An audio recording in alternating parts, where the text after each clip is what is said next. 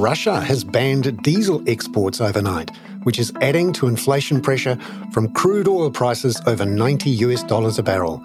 The Bank of England surprised by holding rates that drove the pound down.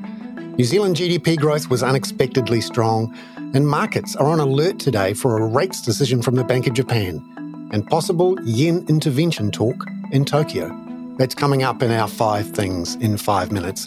And then we take a closer look at the big Fed decision this week and what it says about a soft landing for the world's biggest economy. As time has gone on, growth has looked reasonably resilient in the face of quite a steep tightening. So to some extent, I think the Goldilocks scenario seems to be playing out better than most people had expected. But first, in 5 and 5 with ANZ, number 1, Russia announced overnight it had banned exports of diesel and petrol, which forced diesel prices in Europe to rise 5% to well over $1,000 a tonne. Brent crude prices reversed their earlier losses, rising 1% to $94 a barrel. Number 2, the Bank of England surprised about half the market last night by deciding to leave its key policy rate unchanged at 5.25%.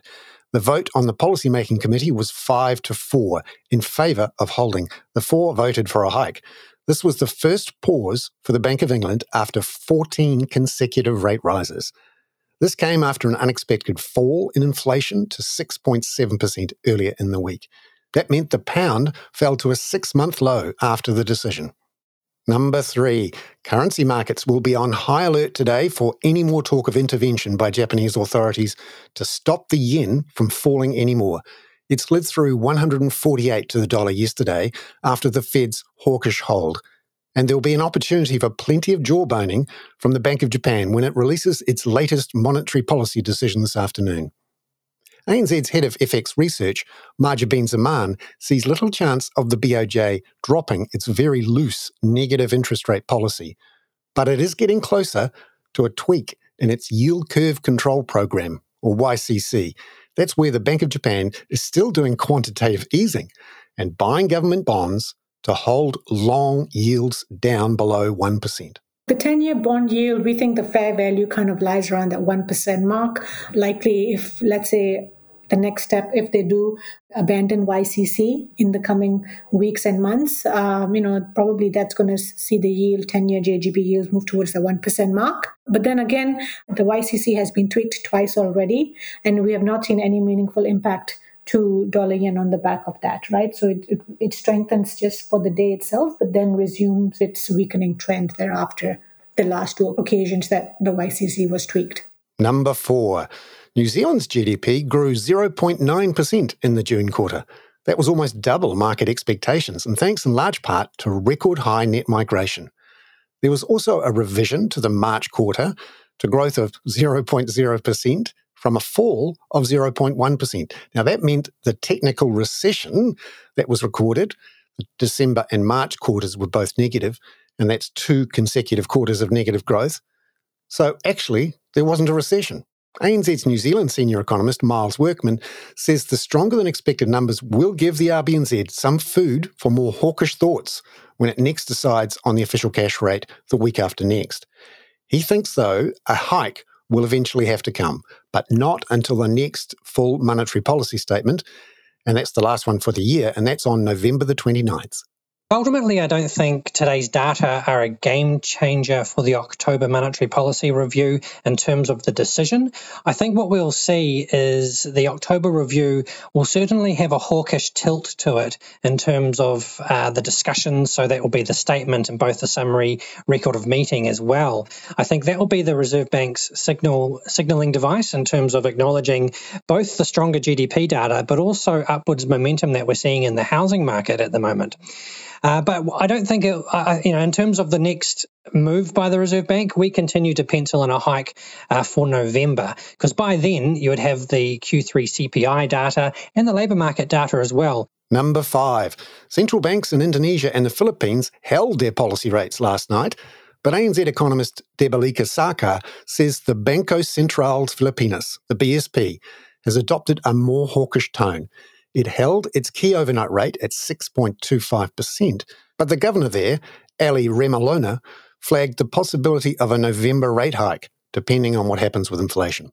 ANZ's baseline forecast is for a prolonged rate pause, but Debelika says that'll depend on the extent of any food supply shocks, especially now that a strong El Niño has just started. And now, in our bonus deep dive interview to finish the week, we hear from ANZ's senior international economist, Tom Kenny, about the biggest event in the global economy this week, the Fed's hawkish hold, in which it upgraded its growth forecast and signalled interest rates would have to remain higher for longer than it previously projected. It really underscores the view from the Fed that they think that they're going to achieve this inflation reduction with a moderate soft landing, so to speak. So typically speaking, when we've had inflation so elevated and the Fed has had to use interest rate policy, it's usually more often than not ground the economy into the ground. The Fed's dot plot, at least, suggested that interest rates would stay higher than previously dot plotted and that there would only be a couple of cuts in 2024, a couple less than previously dot plotted. What did you think of their Fed funds rate dot plot? We foreshadowed that with the view that growth has been a little bit more resilient than the Fed has expected. And, as we saw the growth forecast revised up, I think in that sense they removed 50 basis points of cuts in 24. And they have been giving this message for a little while that the more resilient growth is, the longer that the Fed rate will have to stay higher.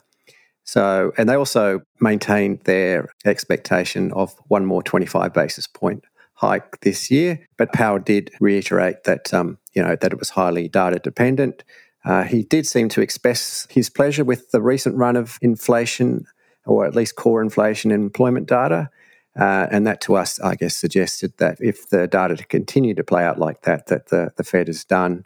Our view for now is that the Fed has actually reached its terminal rate and we aren't forecasting any more rate hikes from the Fed.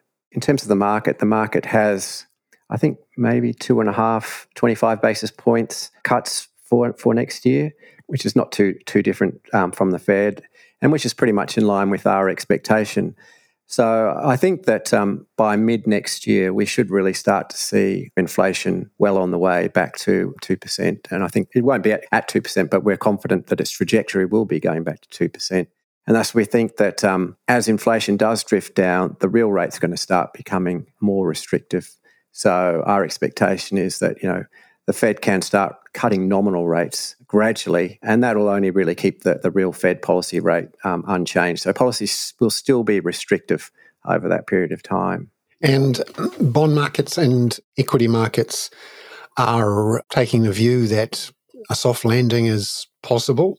How much hot air, if you like, is in those valuations that could be expelled or sucked out if there is a less friendly development for the Fed's funds rate? We're starting to see some encouraging things on the supply side in the labour market, where the participation rate has gone up. And as time has gone on, growth has looked reasonably resilient in the face of quite a steep tightening.